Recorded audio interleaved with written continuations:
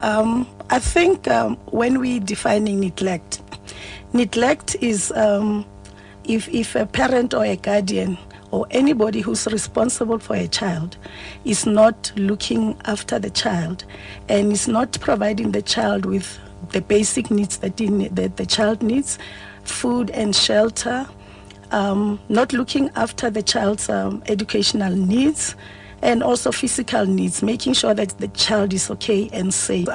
Children are minors.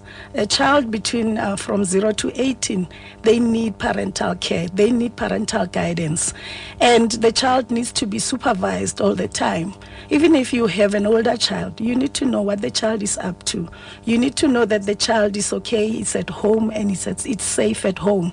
And if you are not available as a parent, obviously you are denying those children you being there and being emotionally present with them.